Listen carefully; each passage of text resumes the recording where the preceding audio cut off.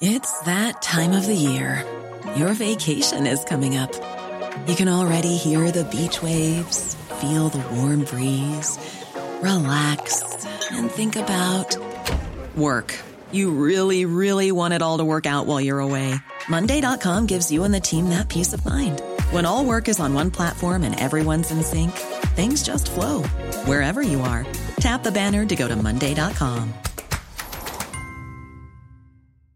Many of us have those stubborn pounds that seem impossible to lose, no matter how good we eat or how hard we work out. My solution is PlushCare.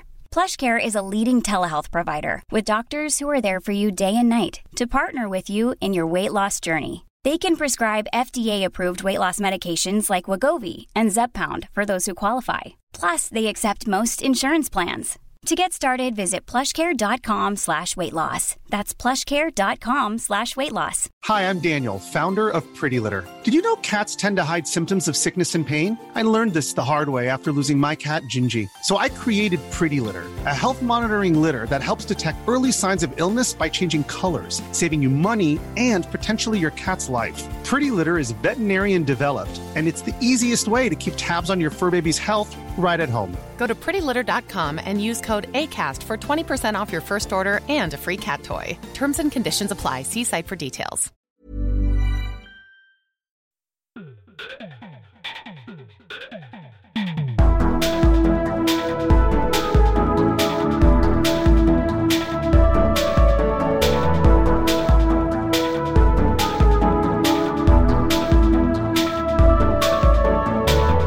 Ja, velkommen til en ny episode av Liberaleren podcast med meg, Klaus og Kristoffer i kjelleren din, Kristoffer, eller kjelleren her hvor du bor da.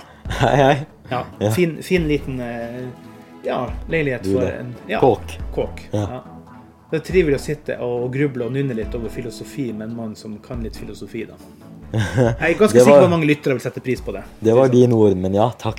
Jo. Nei, jeg er helt klar på det at jeg tror det her er noe som lyttere av Liberaleren podcast vil etterlyse, det å på en måte titte på ting litt med et filosofisk perspektiv. Det ene er det med, som vi snakket om i den forrige episoden, det er det her med å være en programplakat av politiske sitater, ganske lang avstand fra det til filosofiens tankespinn da. Ja, absolutt. Og det må filosoferes oftere, mener jeg da. Ja, jeg tror det er viktig at man har denne kalde røde tråden, at man har noe å gripe fatt i, som man kan liksom vise til. Ja. Vi begynner litt der da, hvis en lytter av Liberaleren podcast nå er nysgjerrig på, kanskje ikke sånn du å studere filosofi, men nysgjerrig på filosofi som utgangspunkt da. Hvem bør en filosofisk nybegynner begynne til å lytte på eller lese, eller hvem vil du anbefale å starte med? Godt spørsmål. Standardsvaret der er vel Platon. Ja. Platon, man kan si hva man vil om filosofien hans, men måten, metodikken han gjør filosofi på, er veldig sånn. Det er en god måte å gjøre det på, fordi Platon tar utgangspunkt i at han ikke vet noe. Nei. At han har mye å lære, rett og slett. Ja, altså du har den sokratiske metode. Sokrates og Platon skal vi se, det er Platon som lærer mesteren til Sokrates. Nei, Sokrates kom først, Platon, og så Aristoteles. Sånn var det. Og disse har jo samtaler med de dialogene som det kalles. Og Sokrates går jo rundt i bygda eller i byen Aten og spør liksom, hva er visdom, hva er rettferdighet, moral, og det er disse det var han som stilte så mange spørsmål at han egentlig ble tatt av dag, er ikke det? Ja, riktig. Han måtte drikke giften. Litt sånn ironisk siden han støttet demokratiet, men så blir han felt av demokratiet selv. Det er skjevens ironi. Men man trenger kanskje ikke å starte med Platon Republikken. Det er liksom boken. Ikke den 1000 siders lang bok. Man er veldig ikke start med den. Det er ikke noe nybegynnere. Jeg startet med en bok som hvis du søker på A Smart Student's Guide to Philosophical Works, okay. Noe sånt.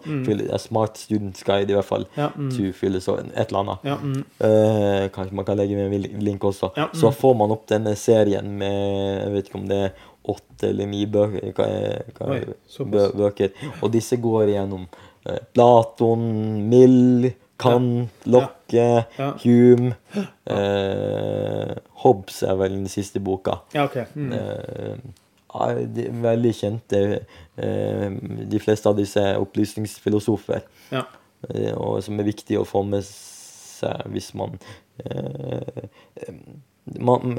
som Newton sier, ikke sant, man står på skuldrene til giganter.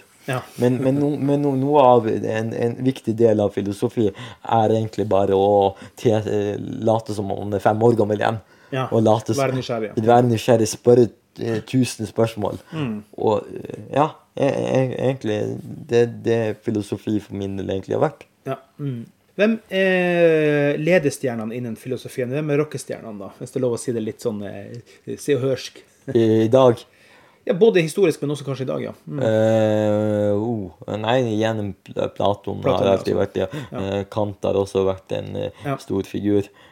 Har vi store i dag? David Hume har også vært en i dag, jeg vet ikke om det noe konsensus på det. Thomas Nagel, han relativt stor. Det mange gode filosofer, mange av de menn, og man har jo nå prøvd de siste kanskje 10 årene å få fram, fordi det veldig mange gode filosofer. Du har Descartes som kom med, sies det da, cognito ergo sum. Eller jeg tenker, derfor jeg. Det hadde han visst nok stjålet fra. Han hadde hatt en brevutveksling med prinsessen fra Danmark. Og hun hadde... Så danske prinsessen var filosof litt, egentlig. Ja, så hun hadde egentlig kommet opp med det, så det var egentlig stjålet da. Ja, det er jo litt spennende da. Han har Arendt også en kvinnelig. Men er det da moderne filosofer i dag? Du nevnte jo han fra Troms, men er det moderne filosofer i dag som også engasjerer deg da? Altså nye moderne ting? Det er alltid filosofer, men de fleste Thomas Nagel nevnte jeg jo for eksempel. Ja, det er en som lever i dag liksom. Apropos det da, Ayn Rand. Objektivismens mor. Ayn Rand for meg er stor, så jeg skal bare innrømme med en gang. Jeg har jo lest alt av henne, selv om det er lenge siden nå. Er hun filosof eller ikke filosof? Det er liksom litt debatt rundt det da. Hva tenker du om det? Det kommer litt an, altså, som de fleste spørsmål, det kommer an på hva du mener med en filosof. En av kritikken mot Ayn Rand var at hun ikke engasjerte seg noe særlig ved andre filosofer. Hun holdt seg for det meste i sitt miljø, ikke sant, i objektivistene. Hun holdt ikke foredrag for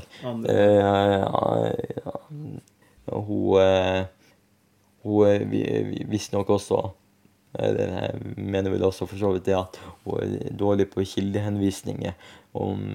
Men hvis man leser Ayn Rand, så tar hun ganske mye fra Aristoteles.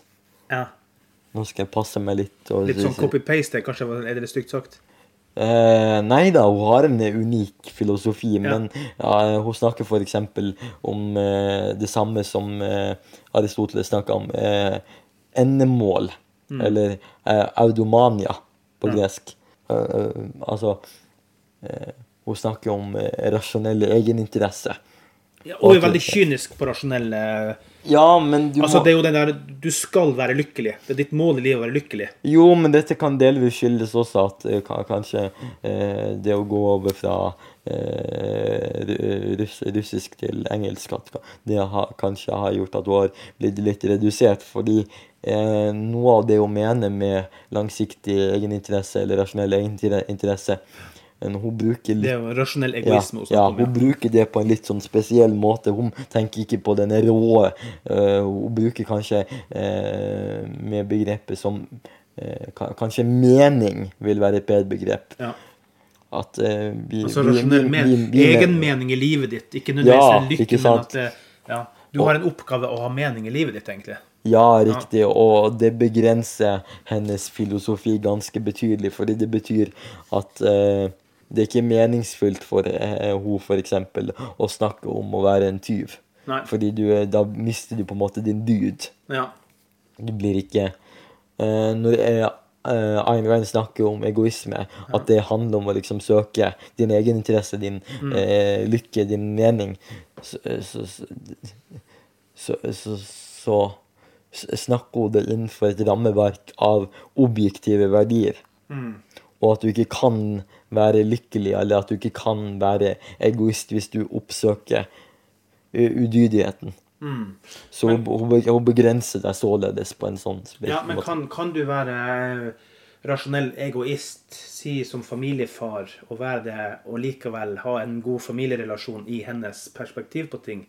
Er du egoist på vegne av også familien din da? Skjønner du hva jeg mener? Ja, eller er du bare på vegne av deg selv?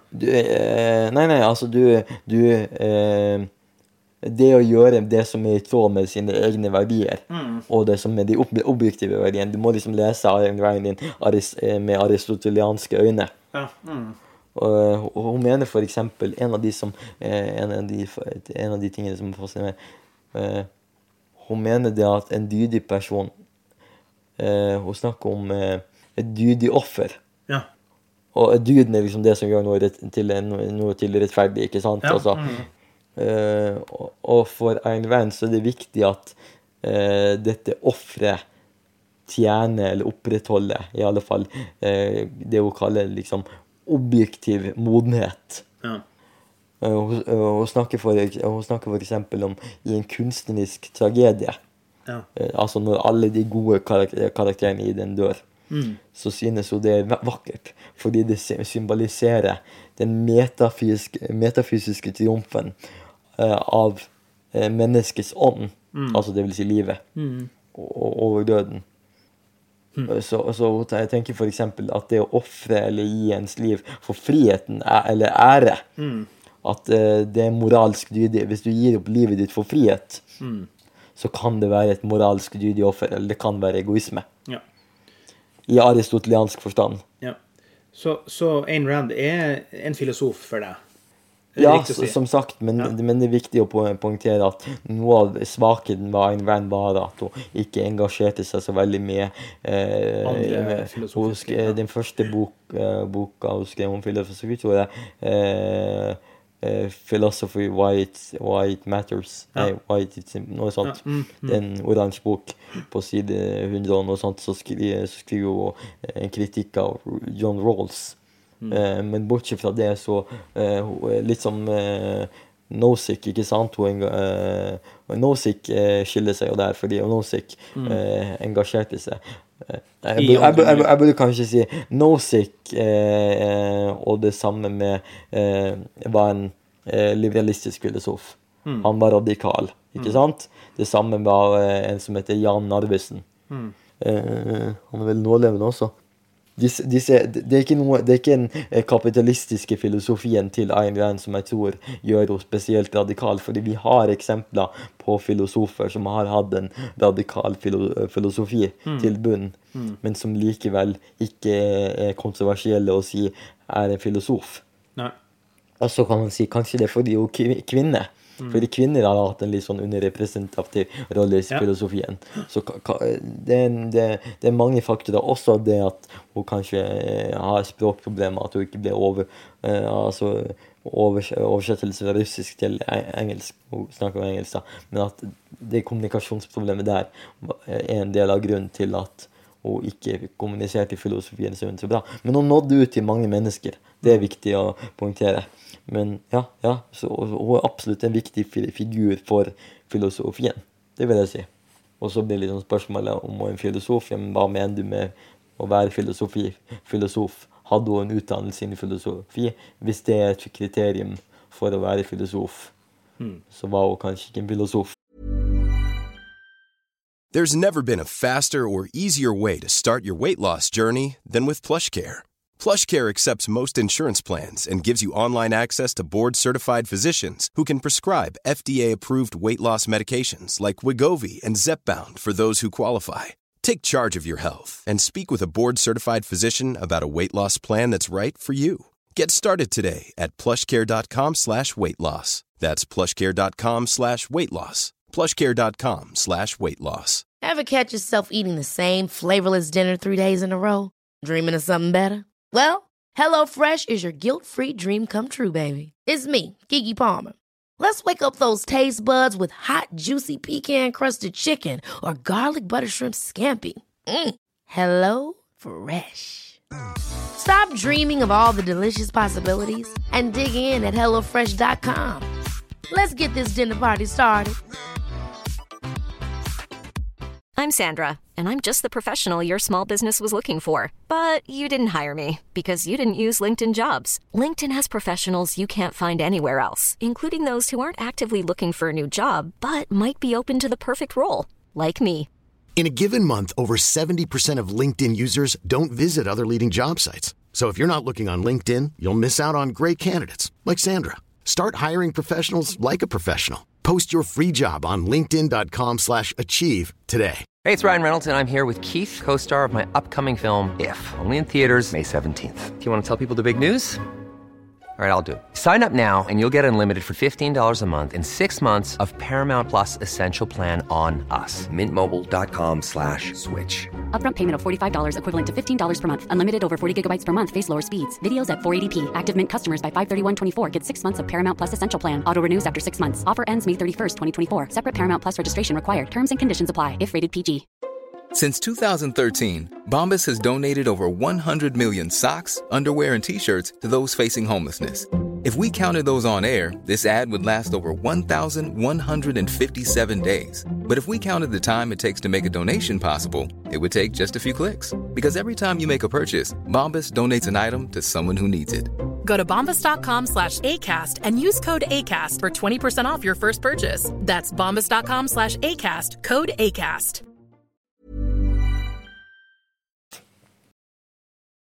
Finnes det ulike filosofiske leire som på en måte har uenigheter seg imellom? Ja, filosofi består i uenigheter. Ja. Du har jo for eksempel det klassiske skillet mellom nytteetikk eller utilitarismen og deontologi og pliktetikk. Ja. Det liksom sånn klassiske skiller da. Du har et klassisk eksempel med trolley problem. Skal du drepe 5 for å redde en? Det er liksom sånn klassisk. Ja. Så det skiller overalt. Men det er ikke noen filosofhjørner som strider med seg, som er liksom i krig med hverandre, hvis du er overdriven, men du skjønner hva jeg mener. Som slår litt mot hverandre. Din filosofi er crap, og vår er god, liksom. Du har jo disse ekstremene da, altså objektivismen og marxismen har vel alltid hatt en liten sånn beef ved, det kan man jo si. hverandre. Så. Ja, det er jo for så vidt helt enig i det. De er på hvert sitt endepunkt. Ja. Du, altså, jeg legger ikke noe skjul på at jeg er jo ekstremt verdiliberal. Utifra et filosofisk perspektiv, å være verdiliberal eller være økonomisk liberal, altså kan du si denne kapitalismen som ofte er knyttet til liberalismen da. Det er nesten så svaret sier seg selv da, for deg som filosof tipper. Hva er liksom viktigst her? På en måte så blir det litt sånn falsk dikotomi. Ja. Jeg heller nok mot verdiliberalismen, at prinsipper at noe av det som er liksom paradokset med prinsipper er at de noen ganger koster å utføre. Et sånn praktisk eksempel som jeg tenker på er at la oss si at vi skulle tillate eggdonasjon. Nå har vi jo tillatt det, men staten måtte betale.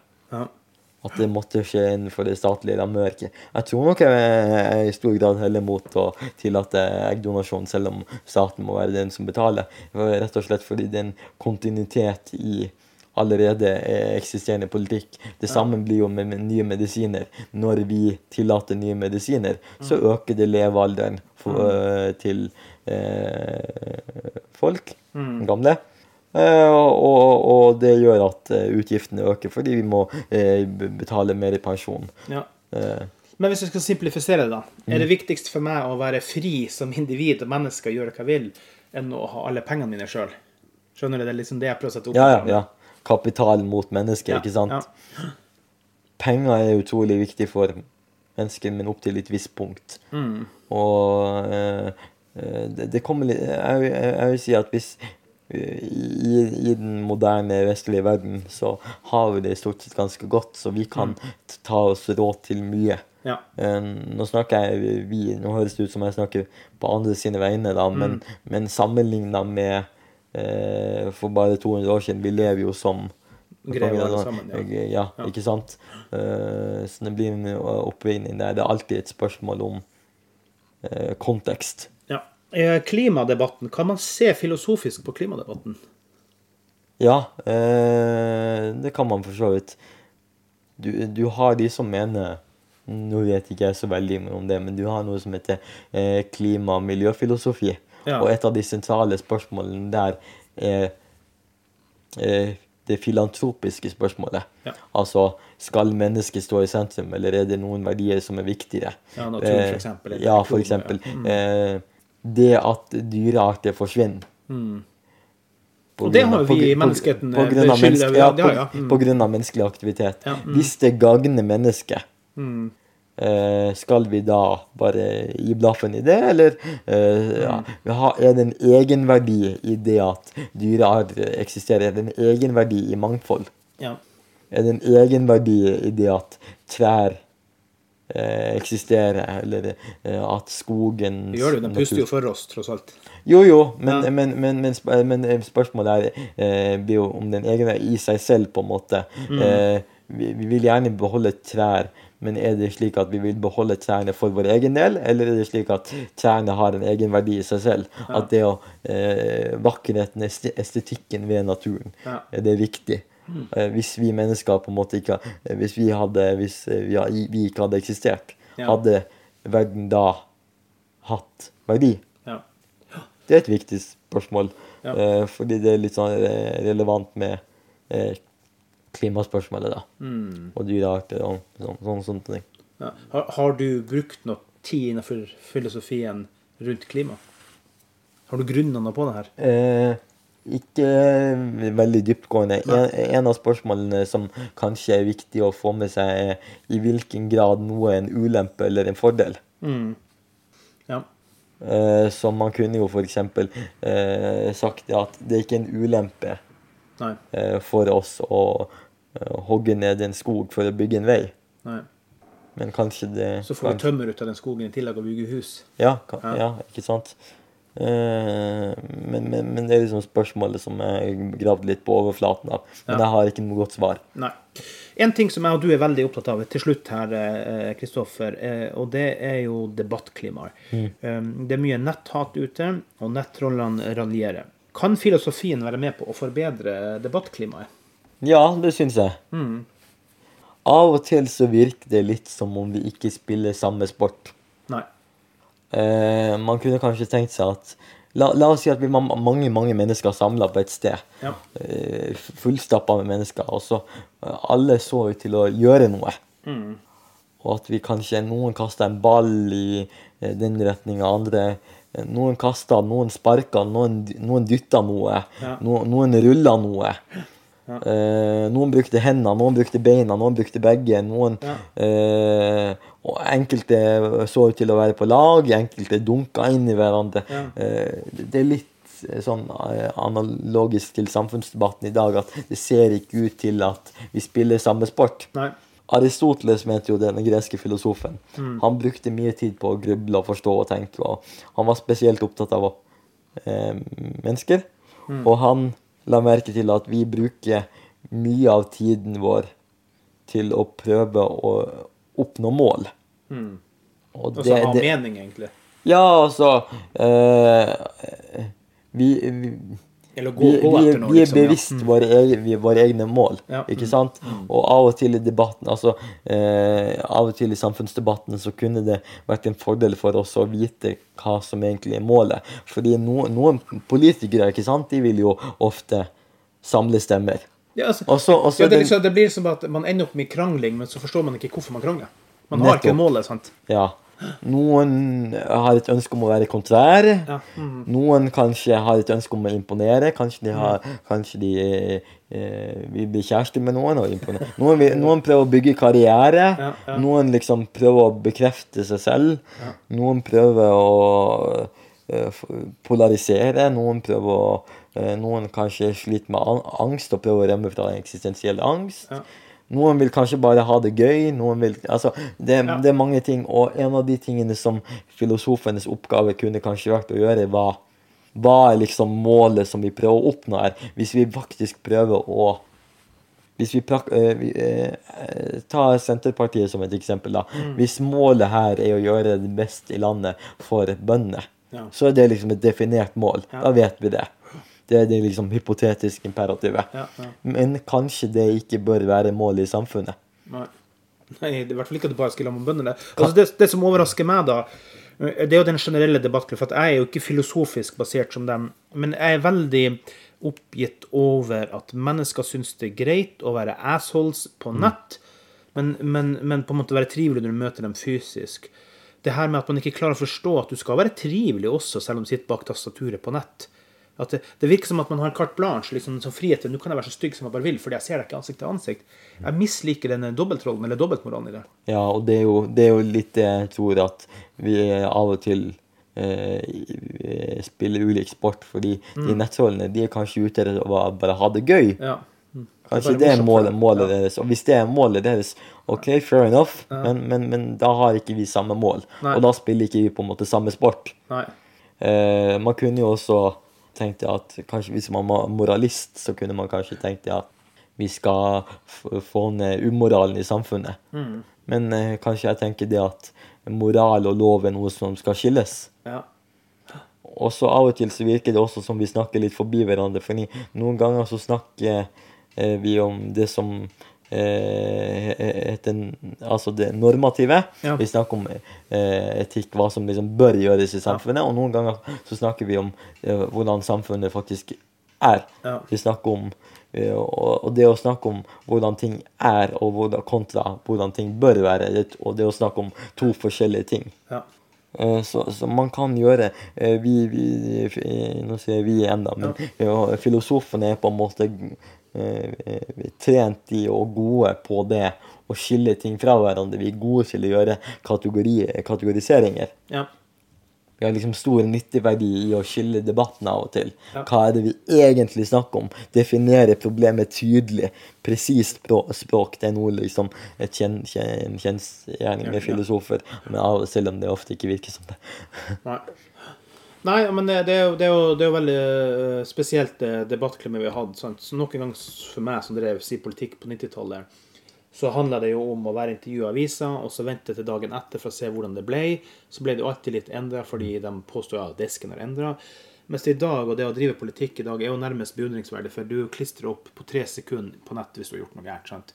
Så liksom hele verden er så annerledes i dag. Men det har jo også gjort at utviklingen, og alle har tilgang på debatt, alle har tilgang på nettforumene, alle kan, altså, det er en slags oppførsel som har fått lov å utvikle seg og utvide seg, som jeg bare synes er trist, og som jeg håper inderlig vel at vi kan legge grunnlag for å forbedre det, at vi skal respektere hverandre, vi skal respektere motparten, vi skal ta utgangspunkt, og selv Lan Marie Berg i MDG mener vel med sin politikk. Ja, du er dønn uenig med henne, men du skal ikke begynne å kalle henne for ditt og datt.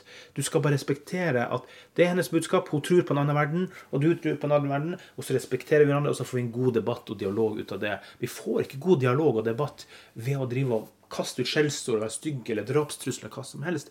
Jeg håper vi kan komme vekk fra den utviklingen som jeg ser, som jeg synes er skummel. Ja, jeg er nok helt enig, men igjen filosofi, hodet mitt spør da, liksom, hva er målet til disse, og målet til disse menneskene er sannsynligvis å få ut frustrasjon. Og hvis det er målene, så har de på en måte oppnådd det gjennom sin metode. Det er liksom, middelet deres var ikke særlig bra. Målet kan man jo si, ja, det kan man jo kanskje si et var godt mål å få ut frustrasjon, men middelet absolutt ikke bra. Og der er vi ikke helt enige. Og det er en av disse tingene som jeg noen ganger ser i debatten, i samfunnsdebatten, at vi av og til snakker om ulike ting. At vi av og til snakker om, noen snakker om målet, og noen snakker om middelet. Noen snakker om hva som er realistisk her og nå, mens noen andre snakker om idealen eller utopien. Og vi snakker ofte på kryss og tvers av hverandre. Og det tror jeg rett og slett bare kan spores tilbake til at vi ikke har definert målet tydelig godt nok. Nei, hvilken idrett vi spiller.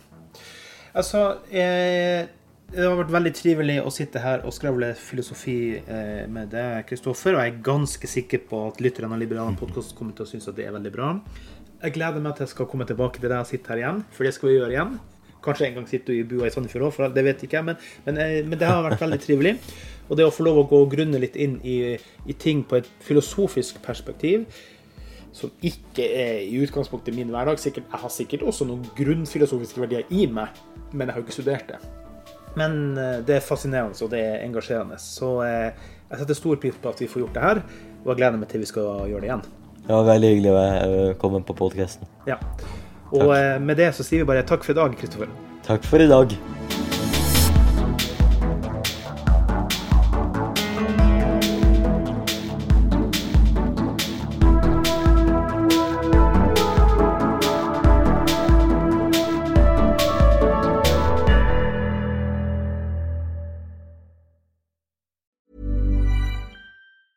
Ever catch yourself eating the same flavorless dinner 3 days in a row?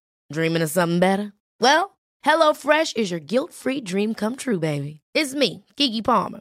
Let's wake up those taste buds with hot, juicy pecan-crusted chicken or garlic butter shrimp scampi. Hello Fresh. Stop dreaming of all the delicious possibilities and dig in at HelloFresh.com. Let's get this dinner party started.